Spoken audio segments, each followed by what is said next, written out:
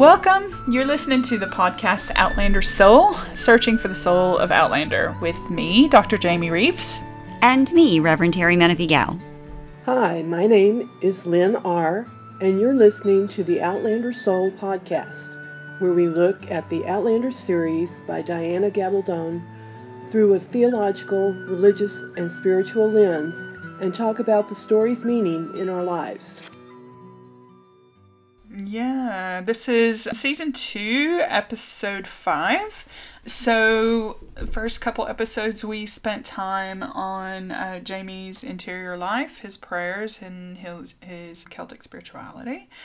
Yeah, and then episodes 3 and 4 we spent on sexual violence in Outlander, looking specifically at Jayme's experience of rape in the first book and kind of the aftermath as we see in subsequent books, and sort of biblical texts in relation to sexual violence and what that means for us as readers. Yeah, and so now we're actually looking just at the Bible and Outlander more generally. However, there's so much in Outlander. There are so many references, so many quotes in there that it's kind of hard to take one big lump of them and say, and this is what it means in reference to the Bible. Because the Bible is obviously rather dense and packed with lots of different stories from lots of different times, from lots of different people and lots of different experiences. And we've got 8 rather hefty, pithy books as well. So what we wanted to do is maybe pull out themes, full themes. That Diana has given us in the books, and kind of frame some of the biblical references in those themes. So, while there's a big, huge wad of biblical references, there are loads, so many. We wanted to pick out a few themes to make it at least digestible, because how do you eat an elephant? One bite at a time. So we're going to take this. We're going to take this elephant. I mean, we could just do kind of a survey and go through them book by book on page 14. But that would just be ridiculous and probably not very helpful. It would be. It's not ridiculous in the sense of I think it's all useful, but that would be better suited probably for like a wiki page of kind of just a list of cross references, and probably somebody has done that, but I haven't found it. If you have, call us. We want to talk to you. We want to know. We say this a lot.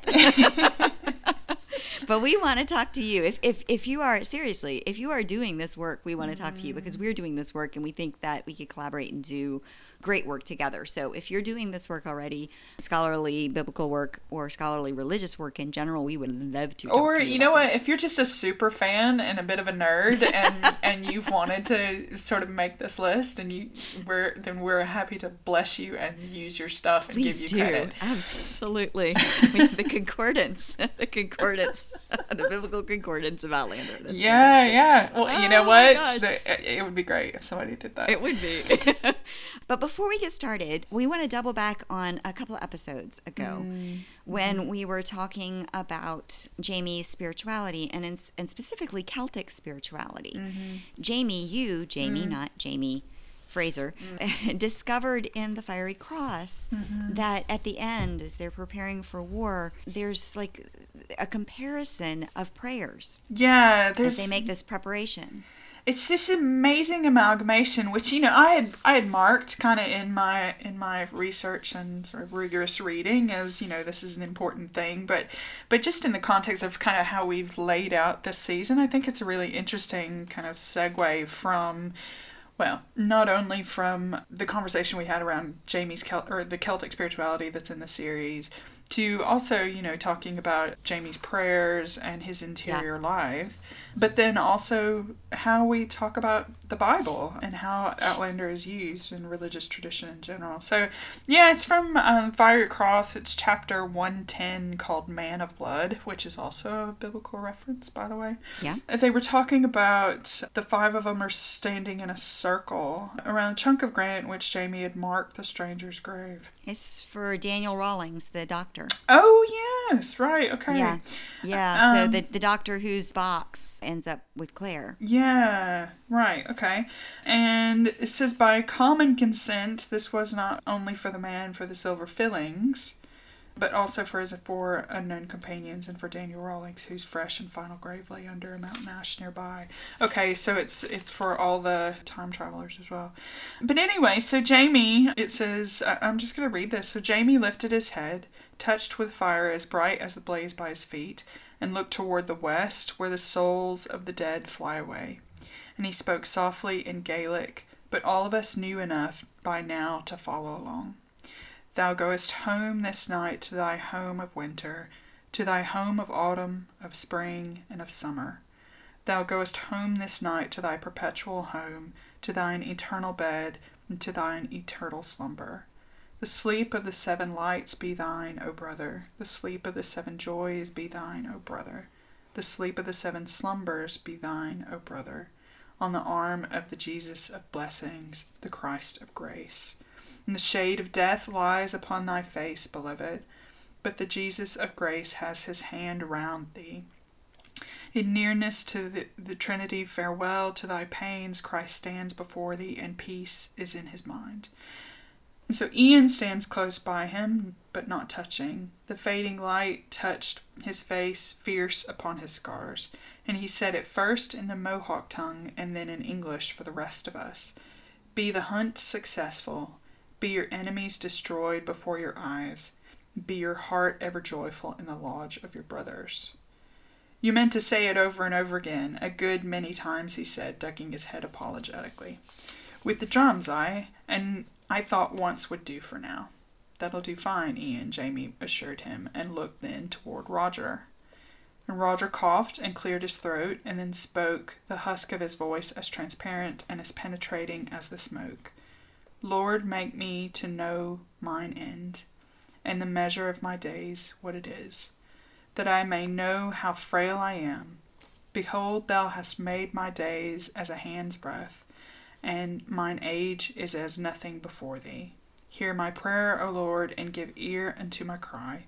Hold not thy peace at my tears, for I am a stranger with thee, and a sojourner, as all my fathers were. And we stood in silence then as the darkness came quietly around us, and as the last of the light faded, and the leaves overhead lost their brilliance. Brianna picked up the pitcher of water and poured it over the hot pot of coals. Smoke and steam rose up in a ghostly cloud, and the scent of remembrance drifted through the trees. And that scene just struck me as, okay, so we've got Jayme's Celtic prayers, and everybody knows them, and then Ian's Mohawk prayer, and then Roger quoting Psalm 39, which, for his own religious tradition, quoting scripture is where it's at. It's where the authority lies. And it's this corporate prayer. So, it's from Claire's perspective, watching her and Jayme, Brianna and Roger and Wiegand standing around this fire, almost offering a sacrifice or having this ritual in which prayer is, and the quoting of scripture is part of the service. And I have to say, too, that they are standing in a circle with 5 points. Yeah. Which is a circle with a pentagram. It's a 5-pointed pentagram. So, there's a number of traditions here that say goodbye to their dead. Mm-hmm. That say goodbye to their dead and then move on. And this seems to be part of that, that they're standing in this circle saying goodbye to people that they don't know, but who at least deserve a goodbye. Mm-hmm. And the pouring of the water, the African tradition of libation, where you're nourishing the earth. Yeah, I don't know if that's what Diana was meaning by that, but it just struck me as this really interesting amalgamation of all the different traditions that we're seeing and hearing in the series. Yeah. But specifically, what we want to do, so Terry was talking about, we wanted to look at, at themes rather than just kind of a survey of the Bible in general and Outlander. So we wanted to start this episode on Genesis, right at pretty much not quite the very beginning, not the creation of the world, but Adam and Eve in the Garden of Eden, and all the different references to that narrative within Outlander. Well, so in the Bible, in Genesis, there are really, the two stories of creation. You've got the first one in the first chapter, which is a poem about the creation of the world. It follows a poetic way of going. It's we're, first we're creating this, and then we're creating this, and then it's the first day, and that's good, and it There's keeps a rhythm. going like a poem. Yeah. There's a rhythm to it and a cadence. And so when you get to the second story of creation, it's much more personable. It's more like a narrative. Hang on, there's two creation stories. Yes, there are. Okay, so we kind of blew by that, didn't we? So I know somebody out there is going, what? What? Aren't they just one? I'm like, no, they really are kind of two stories. And they sort of contradict each other, too. Yeah, they contradict each other quite a bit, actually.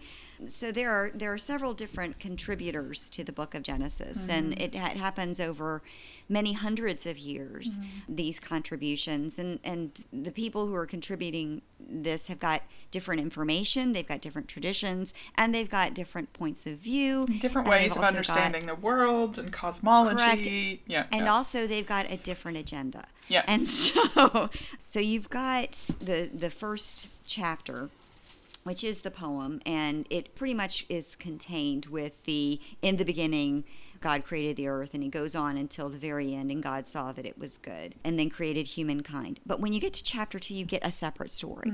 The way I was learned about it when I was growing up, well, this is just kind of an explanation of everything in the first story, and in fact, it's really not. It is a completely separate story, yeah. It's as if somebody had written a story and somebody says, well, I've got another story, and they just put the two together because they weren't so contradictory that they couldn't put them together, but at the same time they really don't match up. There's a whole lot more detail in the second one, and there as far as humans are concerned, and the creation of humans and why God creates humans. And again, it's more of a narrative. The first one is more of a psalm, a poetic piece explaining it. And the bottom line through all of this is that we believe, at least the writers of this believe, somehow there was a great other involved in the creation of the universe. We get the story of Adam and Eve in the second creation story. We get the story that we are familiar with of Adam and the tree and the Garden of Eden. We get all of that in the second story. The religious traditions that you and I grew up in, Terry, were around literal interpretation of the Bible. So Adam and Eve were real people, lived at a particular without belly time. buttons. Yeah, without belly buttons. They had no navels because they were created, not birthed. Yeah, the whole chicken and egg scenario imposed upon the creation of humanity. Yeah, so this was clearly God created the chicken. And this is clearly, there is an answer to this if you are in an evangelical fundamentalist tradition. Yeah. Is that God creates the chicken, period. Yeah. And then there are eggs. And so the understanding that God created the world already formed and mature and that kind of stuff, which is how, evolution is not believed in. The general understanding on this text is that Adam and Eve are prototypes, or kind of they're the first people. They're the first people, but they're not. They're not necessarily people who actually lived. It's a way of understanding. So these mythical sort of stories of framing the world, and this is how we understand how the value that people have to God, and then how evil came into the world, how we are to relate to one another as men and women, obviously, gendered and all that kind of stuff bring, in the way in which this text was written and has been historically interpreted. Yeah, so Adam and Eve are really archetypes. Archetype. That was the word, not prototypes. Archetype. Yes. That was what I was looking for. Woohoo! We got it. Yeah. Adam and Eve are really these archetypes for how we began.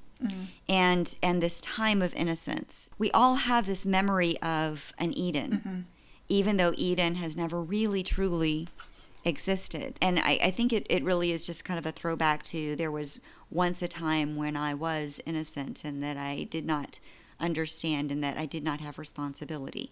Or that when things worked the way they were supposed to. Correct. Or, or when we were all provided for. And for some people that was childhood. Not everybody had that experience in childhood. But for some people they have this memory of this time. And when I was growing up in the 80s, it was the 1950s. Kids today think it's the 1980s. And I'm like, there was no Garden of Eden in the 1980s. I can promise you that. But it's this harkening back to nostalgia, right? Of when everything was innocent, when everything was good. So, not getting political, but this idea of make America great again is that using that same kind of imagery in the sense of let's go back to when things worked the way they were supposed to. Obviously, they're saying things worked the way they were supposed to when certain people kept themselves in, were limited in power, or when women stayed at home barefoot and pregnant, and when black people lived their own lives separately and didn't question authority. Yeah. Didn't question themselves when being shot white in the men streets. were in charge. And so Carl Jung, whom we talked about a long time ago in the last season, Carl Jung would say we are born with these archetypes, just like we're born with the understanding of who a hero is, without having to be told.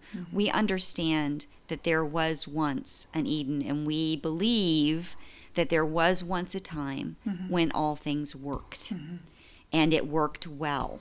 So to want this is just a human thing. It's a very human thing to understand that there once was a time. So, there's always the joke, who was the best pastor you ever had? The last one. Yeah.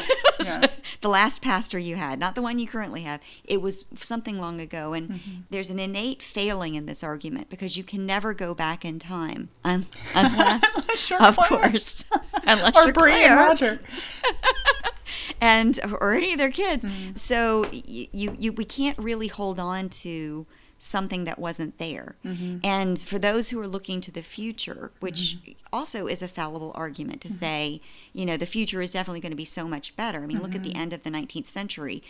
Everybody kept saying the future's going to be so much better, the future's going to be so much better. And that's when we get the World Wars motif of the time machine. We get all of that at that point. But then World War I starts and we go, oh, wait, life is a shit show after all. And we need to comb back on that and maybe start looking at our past. So there's a balance here. Yeah. And we carry this idea of the Garden of Eden with us, whether we are Christian or Jewish or Muslim or Hindu or, we all have this kind of picture in our soul of a time that was more perfect. Yeah. Because it's just an innately human thing to believe. I'm also struck by, just kind of as an aside, so we're talking about examples of where we do this. Within the Christian tradition, we talk about the early church like this too. We sure do. That we are trying to always get back to what the early church was doing, because that was when everything was perfect. That's when we truly understood what Jesus meant and what we were... Yep. Yeah. Yep. That's not true. And let's be very clear that Jesus was not a part of the first church. No, Jesus was Jewish. Jesus was straight up Jewish. He was a Jewish man, and he was not Christian. It was after Jesus's death and ascension, if you believe in the ascension. If you don't, it's, we can still have conversation. It's great. One way or the other, after Jesus dies and is no longer on this earth, a group of people then formulate themselves into a particular way of being and living and believing that were based on Jesus's teachings. But perhaps let's be very what Jesus intended. Well, not necessarily, but it becomes this church. And when you tell that people want to hearken back to the church in the book of Acts and and what was going on with Paul and Peter and the rest of them. But when you point out that in the book of Acts, these folks are communists, that they pool all their money together and then give it to the apostles to dole out as needed. For the poor. That's when things get interesting. That's when things get interesting. I'm like, so is that really what we're going to do here? Yeah. We're going to give you all of our possessions? And so that's not capitalist. And so once again, strike against the literal interpretations of the Bible. Yeah. So what you've got is you've got things written in a time and a place that is not our time or place, and we're trying to bring it forward and trying to understand what the gist of the text is and what the writer was trying to say to us, 2,000 years later or 5,000 years later. One of the cool things about the idea of Adam and Eve and how we understand Adam and Eve as the first peoples is that Diana Gabaldon, in just about all of the books, ends up comparing Claire and Jayme a lot to Adam and Eve. Yep.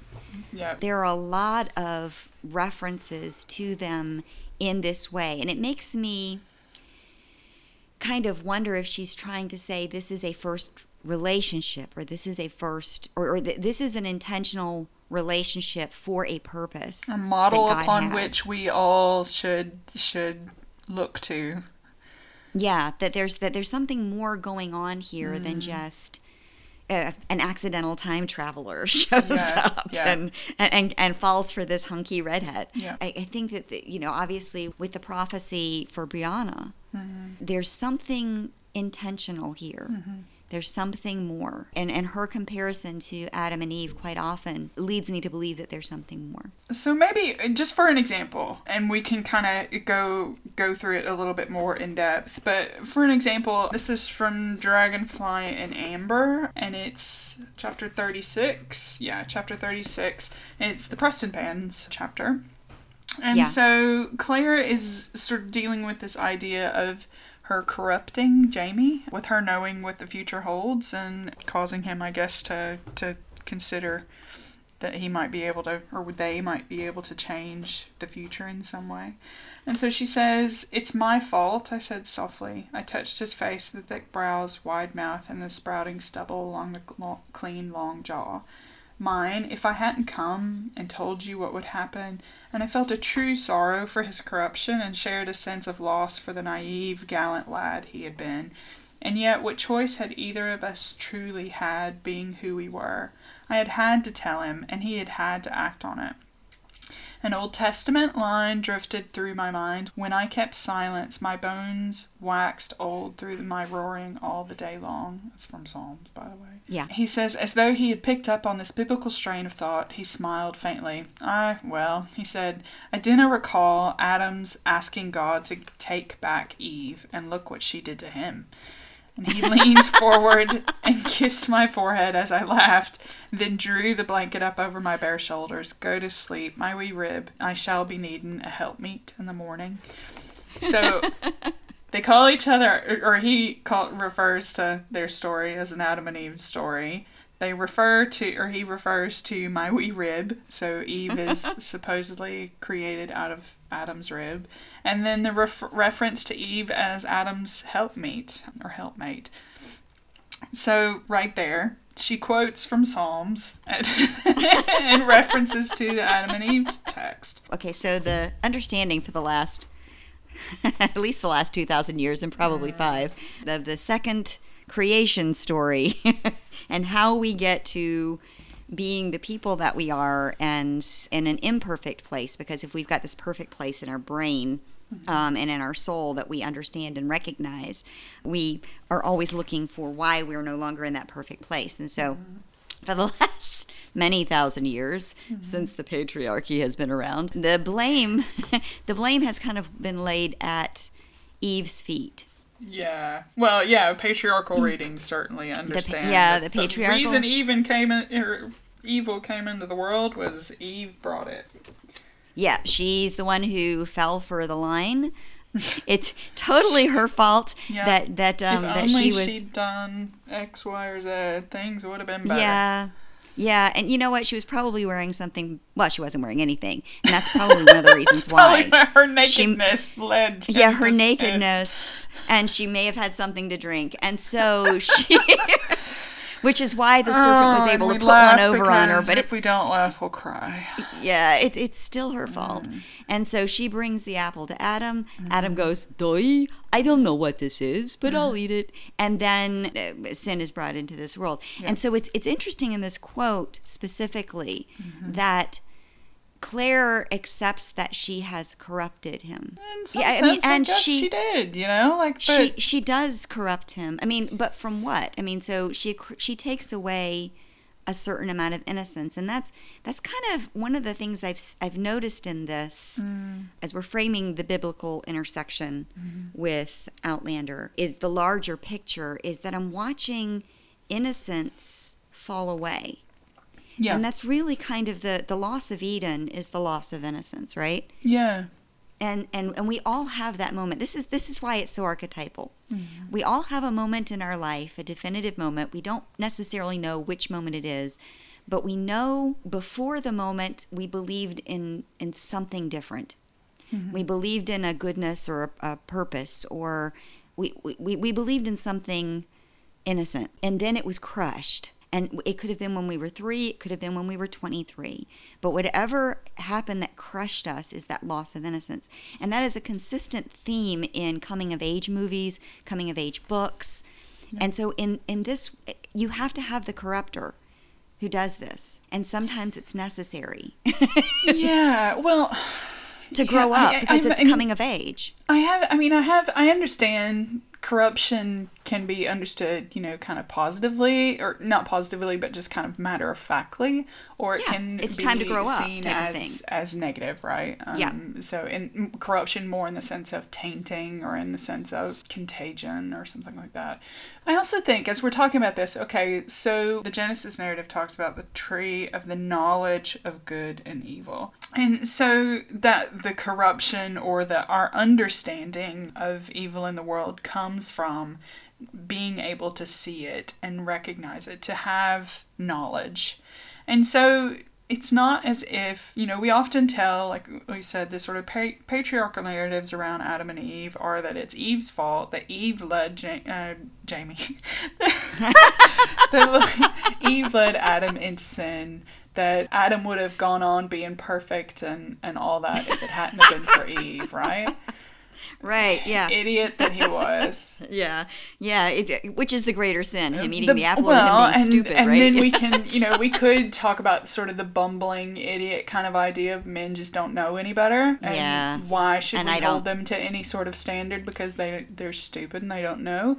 Yeah, no, if they're stupid and they don't know, it's ridiculous. Then why are they in power? Why are they CEOs? Exactly. Why do they have the majority of the seats in our Senate and in our House?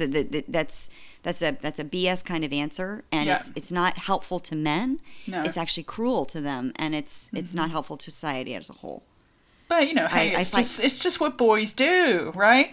Okay. But anyway, before we go on a rant, I think what Outlander helps us to see in the Outlander story is that they are two human beings who have made decisions for themselves on the free and the clear with as much knowledge as they had at the time. And so Claire tells Jayme something he did not know. So she, gives him or corrupts him with a particular knowledge that he didn't have access to otherwise. Right. In the same way, probably, that Eve, introduces knowledge to Adam through the fruit of the tree.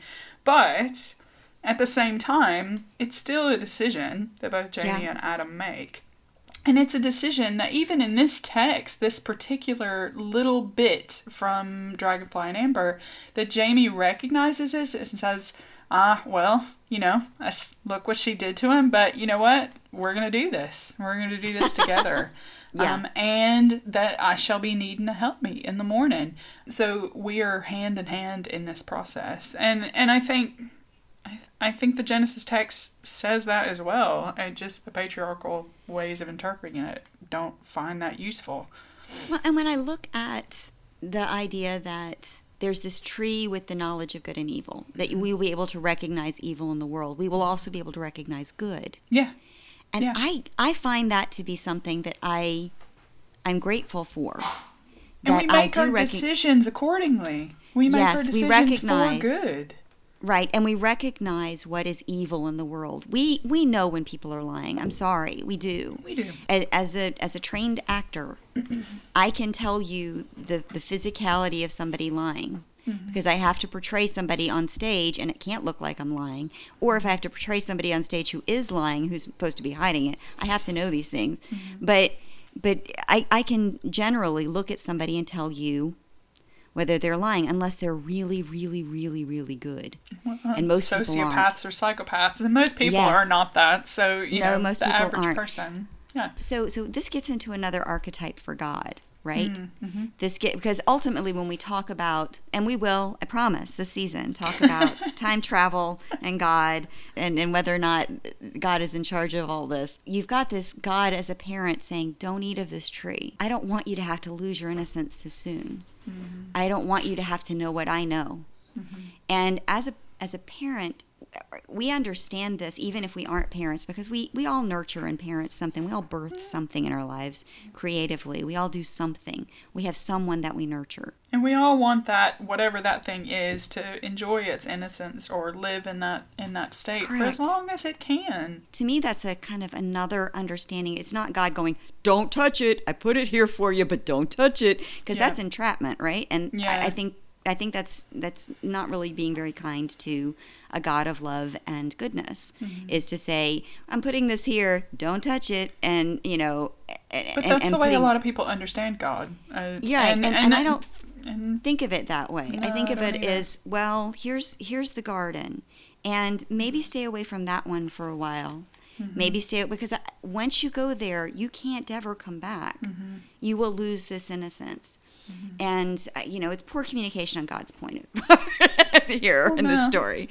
We're also reading the text as if it's from God's point of view and not ours. Correct. Right. You've got Eve, who gets a really good snow job from a snake who tells her the absolute truth. He says, when you eat this, you will know things. So, and she does, and she does. So when Claire falls through the stones, she knows things. Yep. And it's completely accidental. She has no clue that she's able to do this. And then she brings Jayme in on it to help him and to help them maybe change some things. But in the end, it is a corruption. He now knows things, and he has to go through the next 20 years knowing she's somewhere out there. Yeah. And she has to go through the next 20 years believing she failed him. So let's get into more Adam and Eve stuff. We've already kind of hit the really heavy stuff. We really have, in this but we kind of needed to sort of set the framework for the Adam and Eve, because that question I think would have been sort of looming the whole time if we hadn't done it. Yeah, I think probably the other big thing that we see throughout this series is repeated references of kind of when Jayme and Claire are naked and in the woods, or in the savage versus the civil idea, and that they are at their best in those times when they are in the wilderness, and it's just the two of them and not anybody else. It's just the two of them. Nobody else exists. They are there with each other. And so there's always this dichotomy within the series of when they return to their true selves, when they're able to go back to Fraser's Ridge, when they're able to go back to Lallybroch, or in Preston Pans when they go to the woods right after the battle. That kind of stuff, that those are the times in which they are able to be their true selves and return to that savage but essential part of themselves. Right, absolutely. And they do this quite often. They will separate themselves out from whatever is going around them. And they're both extroverted. They both have got duties that they have to be in the community for. But they purposefully separate themselves out so that they can find strength in each other again. And so they go out and they find their little bit of Eden. And we see them quite often, particularly after Preston Pans. I'm remembering that scene especially. Well, yeah, not just at Preston Pans, though. That's in Dragonfly and Amber, but in the first book, so the reference to them going to the glade after they've gotten married, and the scene where Jayme takes her back to the stones and she chooses him, but there's the sort of them in the wilderness kind of idea there too. Also in Dragonfly and Amber, though, the cave scene after their reunion at Fontainebleau. That cave scene has always made me question, because so Jayme's the male's hair is red and the female's hair is not. For those of you who may not have read this, they go into the cave and they find cave drawings in France. And then they find a couple who've been dead for thousands of years in the cave. And the man has red hair and the woman has dark hair, and he's holding her. Obviously, there's clearly a parallel there. Yeah. And I've always wondered whether or not that was them. But Diana has been very clear that Jayme does not time travel. Yeah. And so I don't know how it could be them if there was no time travel for him. Or how that would work. But that scene always made me go, what? And it's I would love to sit down and pick Diana's brain to find out exactly why she wrote that scene. I don't know that she's said anything about it, if anybody's ever asked her about it, but certainly when I read that, I was kind of like, hang on a second. Yeah. So I've had the same question as you, but by no means I'm willing to be proven wrong. But the way I have kind of come down and understood that text is that love between a man and a woman has existed prior to Claire and Jayme as well as after Claire and Jayme, that they in some ways are special and not special, but that this is even a prehistoric thing in the sense of, people who love each other and who are bound to each other throughout eternity, even in their bones. Well, and so these are some of the first peoples then. Yeah, so again, that archetypal Adam and Eve, dead in a cave. Yeah, so they're the first peoples. Yeah. And they stumble upon them looking just like the first peoples. There's a strong parallel. Yeah, and while Jayme and Claire are doing the Adam and Eve thing out in the wilderness, Yeah. They stumble across others who look like them. In a cave where there are cave drawings. So it was, it is a strong push to them being something special, something different, along the lines of there are others that have had their hands touched or by God, their hearts touched by God, to love each other in this way. Yeah, it's kind of how I've understood it, but I don't know. I mean, Jayme can't time travel, but she has said that that's Jayme's ghost, but ghost is different than a body with bones. It is. Yeah, and so there's got to be something... That obviously there's something mystical here. Well, there's something mystical about her time travel, certainly, but they're starting to explain it in some of the later books in a physics way by looking at ley lines and magnetic pull and magnetic force and the DNA of certain people able to travel in time via that way. However, the mysticism of her ghost showing up at his and Leary's wedding, and she's not even born yet. Mm-hmm. The ghost of him showing up at the beginning of the first book, looking for her. Yeah. There is a sense of mysticism here, the sense that there is a great other who seems to, whether or not this entity, whether we call it God or something else, is in control, is still a question. It's not a question in the first 2 chapters of Genesis, that there is a God who is in some sense of control, except that God can't really control whether or not Adam and Eve eat this apple. Yeah. So, but again, it's a text from a religious community trying to explain why they understand the world the way they do. Exactly. Yeah, going back to some of the other things that sort of pop out as examples of where Jayme and Claire are Adam and Eve. It's funny, Voyager, Jayme says that he's in paradise with Claire when they're at the brothel. So even though they're not in the wilderness, it is still just the two of them in that room at the top of the stairs in the attic. So there's that. But then also, and I'm wondering, I know they've asked and they've kind of alluded to the fact that it will be, but for Drums of Autumn and then this season coming up, the sex scene on the rock in the river, where they specifically referred to themselves as Adam and Eve. So again, there's there's that when they find the strawberries at Fraser's Ridge and they identify this is where we want to be. So again, they found their Garden of Eden. Well, yeah, in Drums of Autumn, the imagery between Eden and them coming into this wilderness is very strong, as them being the first peoples in this wilderness from Europe. I mean, obviously they're not the first peoples there. The New World sort of idea, yeah. Correct.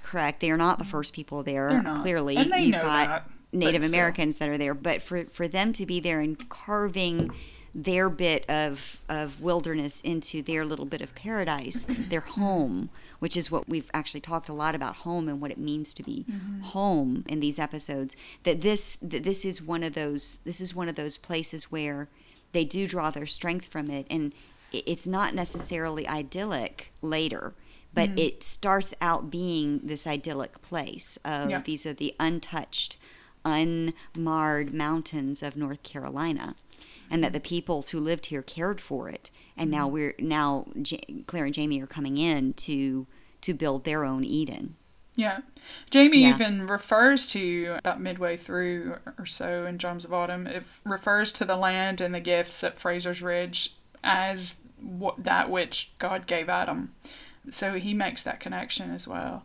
Yeah. Or Diana makes that connection through Jayme. You know, it's funny. It has occurred to me a couple of times that we talk about this text the same way that we talk about the Bible, as if there wasn't an author.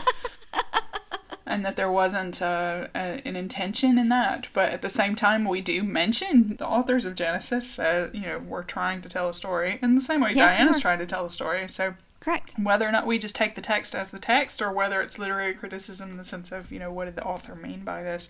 We kind of merge back and forth between those. So just acknowledgement that we do that. Right. We do. I mean, well, and we've had this conversation of using Diana's text as sacred text, as a way of finding a deeper truth, something that endures, something that continually gives us something, that continually gives us a challenge, as well as continually gives us grace. While it is not necessarily a canon, necessarily, there is a canon, obviously. It is a canon. You got it is a canon, and it does have a community around it. We're putting it in conversation with another canon, with another community around it in this specific episode, and in the next one, because there's a lot more here to talk about. Before we move into all the stuff about the Fraser's Ridge being Eden and what happens to Eden, because we all know we lose our innocence, we want to invite you guys to keep this podcast going. Yeah. to keep us giving you this really quality entertainment and quality content. We've got several ways that you can help us maintain our website, help us maintain this podcast, and to support us either via Patreon or PayPal, or there's lots of different ways you can. If you go to our website, which is outlandersoul.com, all one word, outlandersoul.com, you will find a way of donating to this podcast, so that if you find what we're saying to be meaningful to you, if it is giving you, particularly if it's giving you really good content for conversations in your own communities, we would really love if you could support us in that way. And two, I think the way in which we're approaching the Outlander text is different from some of the other groups that are out there. And I know those groups are important. Those podcasts are important. I listen to them as well. So and they inform us. Yeah, they inform us. But they're supported by fans, and we're hoping that you will do that too, because this isn't free. So, for the website to run each year, we pay a fee for that. All the social media stuff that we do and some of the ads that we do in order to reach new listeners, the amount of time that we spend doing these episodes are so much more than just the time you spend listening. That Terry right now is doing all the editing. We would love to be able to pay somebody to do some editing for us, to free up more time to do other things, other episodes and other Outlander based work. Your contributions just help make that happen. And we understand that if you can't do a contribution, but totally. there are other ways to give back. So share us on all your social media. Whenever we've got a podcast, get that out there. Put it on other groups, because if you're listening to this, you probably belong to several other Outlander community groups on Facebook and Instagram, and you're following people who do this as well. Share us with them. Go to iTunes and rate us. Give us a rating if you like what we're doing, or even if you don't, just please give us a rating. Yeah. We would love to have that, because that actually boosts our traffic on iTunes. And then we've got, is it Radio Public? Radio Public and Stitcher both pay us per listen. So if you listen to us via some other way, but you're able to listen to us via Radio Public and Stitcher, we get a few pennies every time somebody listens because of their own ad content. And so if that's possible, then that'd be great too. Yeah, drive people to our website. The more traffic we have there, the more we're able to get other ads actually on our website as well. And that provides us with a small income too. Yeah. And maybe it's worth saying this too. I don't know that we've really said it, because we've been focused so much on fans of Outlander, and we expect that most of our listeners are Outlander fans, obviously. But we've heard from a couple people who are saying, we haven't finished the series, or we're not particularly fans of Outlander, but we are fans of your approach and what you're doing, and so we're recommending this clergy and to to other people who might be interested in the approach of addressing a contemporary fiction text in what is an important way, we think. So feel free to recommend us to anybody you think might be interested, not just fellow Outlander fans. As narrative theologians and as feminist theologians, we actually do this to other texts too. Yeah. It's just that we choose to do this podcast about Outlander because we are such huge fans of it and because it's such a rich text. So Eden doesn't last forever. And we know this because as grown-ups, we've all had the moment where we lose our innocence to some degree, whether it's the realization that the world doesn't work the way we thought it would work, or through some act of violence, or through tremendous loss, as in a death or a job loss, and the idea that we thought God was going to save us from ourselves, and it doesn't happen. Somehow the serpent slithers into Eden. I need to call out a friend of mine on this. Before we get into the serpent and all of the symbolism that the Christian and the Jewish tradition has around the serpent, a friend of mine, Stephen Brandt, who is an animator here in Richmond, he did this really great animation having to do with other ancient serpent mythology. And actually in some tribes in Africa, the serpent is actually a really good image, is a really good guy. The world begins this way. There's a person on a raft and a bird and something else. And none of them know where to go because there's no land. And it's the serpent that dives deep into the water and brings up all the land to create the land. I find it really fascinating how in much of my tradition and in much of my culture, I have been indoctrinated with the idea that serpents are evil and they're equated with evil. Whereas in other completely different cultures with completely different traditions, that's not the case at all. So I just wanted to call that out a little bit before we get into the all snakes are bad. Yeah, I'm thinking too of the Aboriginal mythology. The rainbow serpent is a deity that is a creating force. And so as we talk about that, just kind of being aware of different cultures have different understandings, certainly. Absolutely. So we wanted just to say that what we're talking about specifically here, though, is serpent in context of and in comparison with the canon of the Torah. Within the Christian tradition, we talk about the serpent as being Satan, but it's not in the text. It doesn't refer to the serpent as being Satan at all. The serpent is just the serpent, and it's just been interpreted differently over the course of time, but and that's not a literal interpretation. No, it's not a literal interpretation at all. So this idea of paradise destroyed or paradise lost is also something that we see in Outlander. So we've got paradise in its original form with Jayme and Claire in the wilderness, or when they're together and it's just them. But the constant sort of ideas.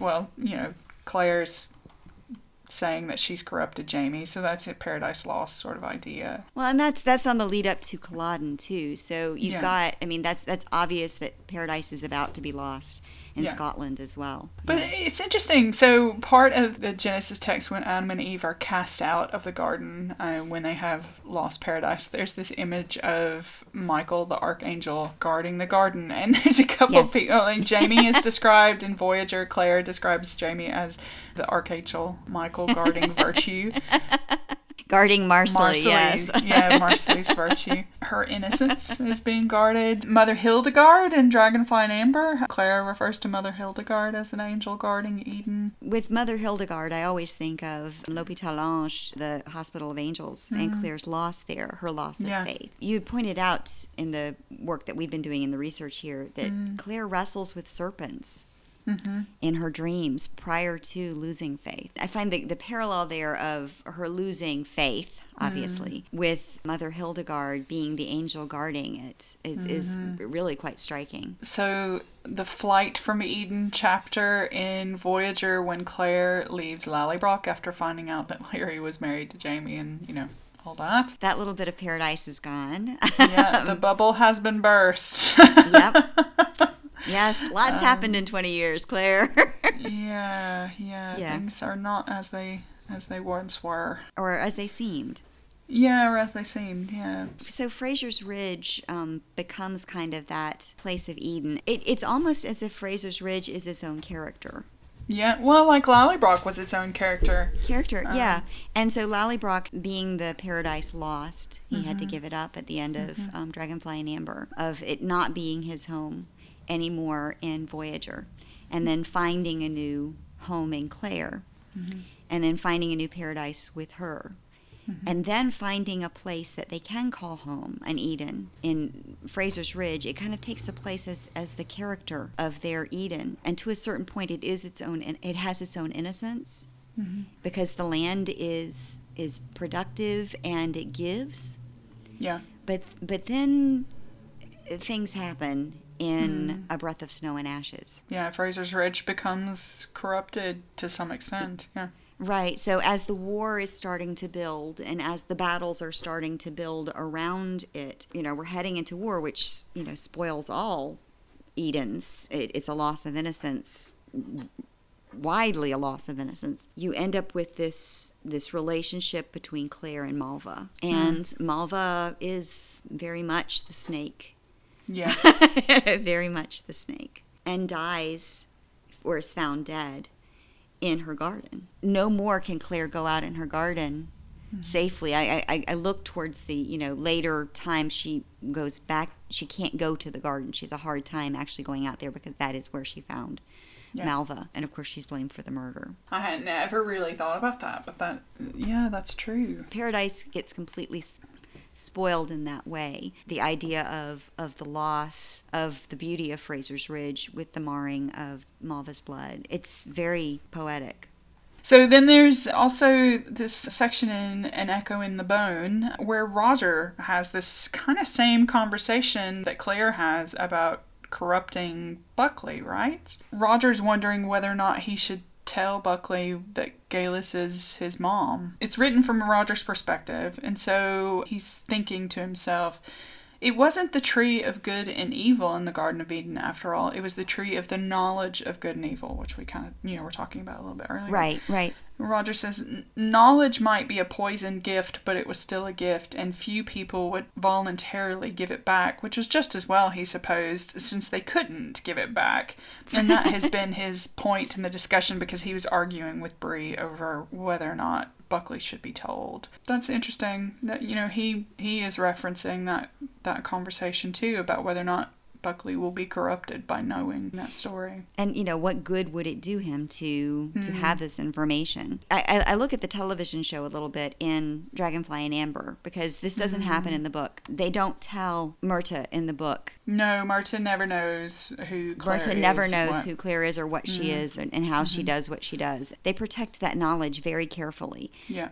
Because she could be thrown into a thieves' hole again, like she was at Cranesmere, and burned at the stake, or killed for any number of reasons, or used against her. And this is an important point for Frank as well, because he tells Bree, be very careful, guard this knowledge, guard what you are, because it can be used against you, and there are people who would use this for evil. Yeah. For their own ambitions, for their own purposes. This is the good thing of having the knowledge between good and evil, is that you learn to recognize folks who are after their own agenda and folks who are really there to help you. So Myrta in the television series does get the information. And it was a wise choice by the writers to do that, because 3 is always a much stronger dynamic in a conversation or in a story than 2. And otherwise too, Myrta would just be kind of looking like a chump the rest of the season. You wanted him to be in on the story because you wanted him to be fully supportive and fully understand why he is doing what he does. Yeah, and Claire and Jayme look bad for not telling him, and so it's a better thing for the series to have that continuing thread throughout of somebody knowing. But in the books, they don't tell Jenny, they don't tell Ian, they don't tell anybody until much later in the books when it's important. Jenny doesn't really fully grasp it either, because how do you grasp it? Yeah, it's almost beyond comprehension. The fact that even Jayme has really grasped it, it's only because he's seen her sort of start to disappear through the stones. Which, just as an aside, Roger has this conversation, this is, kind of a general Bible and Outlander thing, where Roger's like, blessed are those who see and believe, but Blessed are those who haven't seen and also believe. And I think that's even the name of the chapter is Blessed are those who... So this kind of idea, Jayme's seen it. So of course he believes it. But he believed her before he saw it too. So he's kind of able to do both of those things, which is great. But yeah, and Claire has had so many near misses. Her daughter is raped. Her husband is raped. So many people in the story are raped. We talked about that in the sexual violence episode. And so for Claire, there is a loss there as well. And while that's talked about in the other episode, I think that's also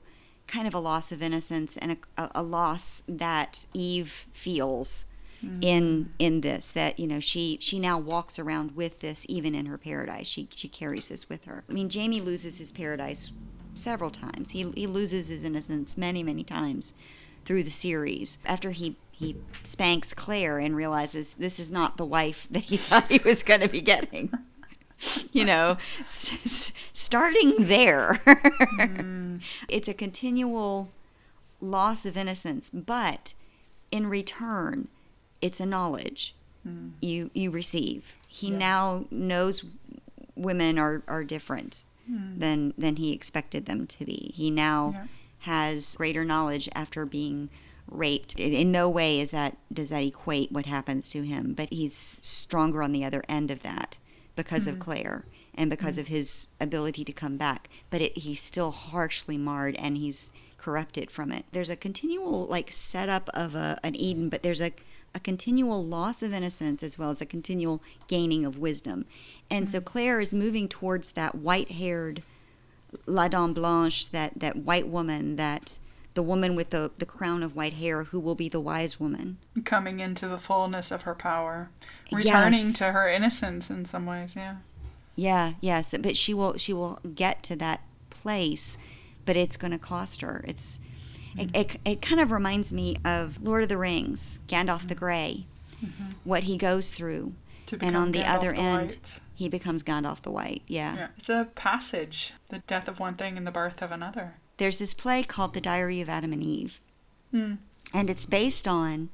Mark Twain wrote 2 short stories, one called Eve's Diary and the other called Adam's Diary, I believe it is. Somebody turned it into a play, and I saw the play when I was in high school, and then I did the play when I was in college. And I played Eve. I have a blog, and the title of the blog comes from that. It's called Rage for Explaining, and in the script, because the script is so good, Mark Twain is so good in the script, she has a rage for explaining. Who Eve does, I guess. Eve has a rage for explaining. She won't stop. She won't shut up, which is why I'm good at podcasting, because Terry just can't shut up. I need to explain. And so my stories go on and on, like this one, for instance. So I use my power for good, not evil. I'm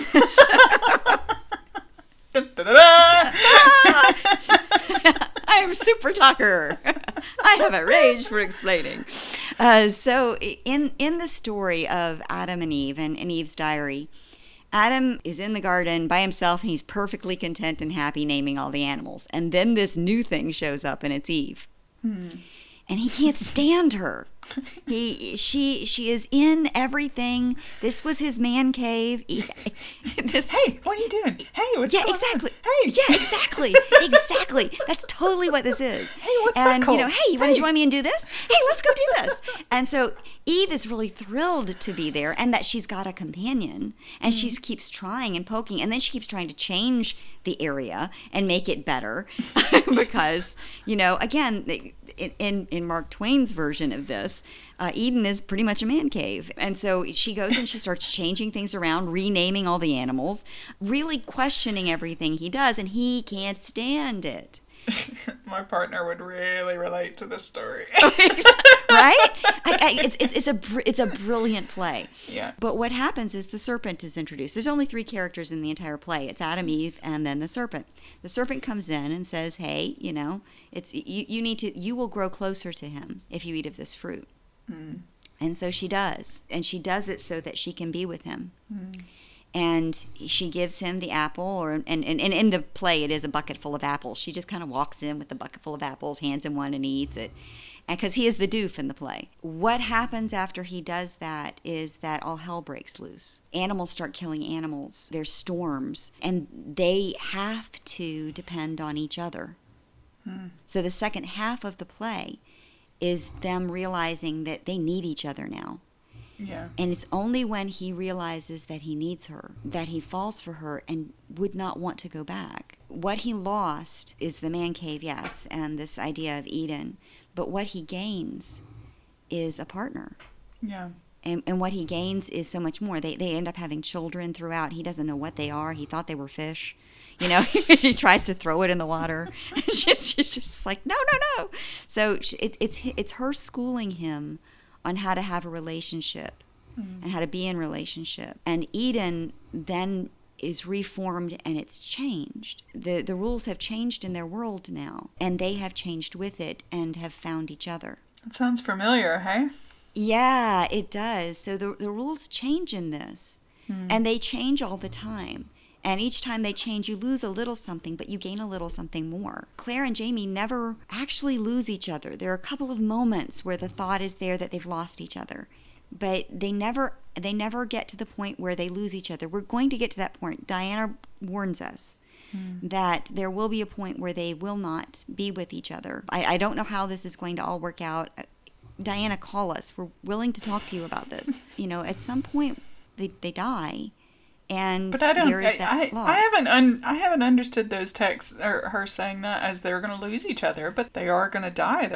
They are going to die. Human. This is their story. Yeah. It will end when they do. Yeah. But whether or not that's losing each other, I'm not sure. It could be a whole, Wuthering Heights thing where where they meet each other in some ghostly afterlife or something. Well, Jayme's ghost kind of seems to maybe point to that for it to all start back over again. Which is a time travel conundrum, and so we will talk about that in another episode. Yeah. When we talk about Paradise Lost, the work of, is it John Donne, I believe, we rarely talk about Paradise Gained in that. Well, he wrote a sequel called Paradise Regained. Paradise Regained. So, but we rarely talk about that. Yeah. We rarely talk about what we've gained in... John Milton, not John Donne, by the way. Yeah. Well, no, we don't really agree with his theology. But but the idea that... I'm sorry, my dog is snoring again. Mine is still outside She's barking. done. Well, okay, so we should probably wrap this up because your dog is done. If you guys have noticed any other Adam and Eve references, or if we've kind of blown your mind from the beginning of this with, oh, by the way, there are two stories. You might still be staggering over that. And you need to take this in pieces. Please, please email us. Yeah, let us know Send what us you a think. voice message. Send us something on our social channels. Talk to us. We would love to hear from you and would love to use your feedback as a part of this program. So this concludes this episode, and we'll be back with you with kind of part 2. So we've got the Bible and Outlander section, but we want to look specifically at the Song of Solomon in Outlander. So, and if you don't know, it's in the wisdom chapters. So it's Psalms, Proverbs, Song of Solomon, and if you didn't realize that was there, you can blame the leaders of your church. Yeah. Yeah. So we'll spend some time on that in the next episode, and we'll see you then. All right. Bye-bye. Bye. That's it for this episode of Outlander Soul. Thanks for listening. We would really appreciate it if you'd review us on iTunes or wherever you get your podcasts, as it helps people to find us. If you listen and like what you hear, please consider supporting us financially. Just click the Support Us at outlandersoul.com. There are lots of ways to donate. Every little bit helps. Also, we'd love to hear your questions, thoughts, and ideas, because part of the work that we're doing is gathering data on how fans interact with and value Outlander in their lives. So we're really interested in what you have to say. And we know Outlander fans have a lot to say. So please send us your thoughts through our website, email, voice memos, or social media, and follow the links on Facebook, Twitter, Tumblr, Instagram. You can also contact us by email at outlandersoulpodcast@gmail.com or via our website, www.outlandersoul.com. Thanks again, everybody. We'll see you again in 2 weeks. See you later. See ya.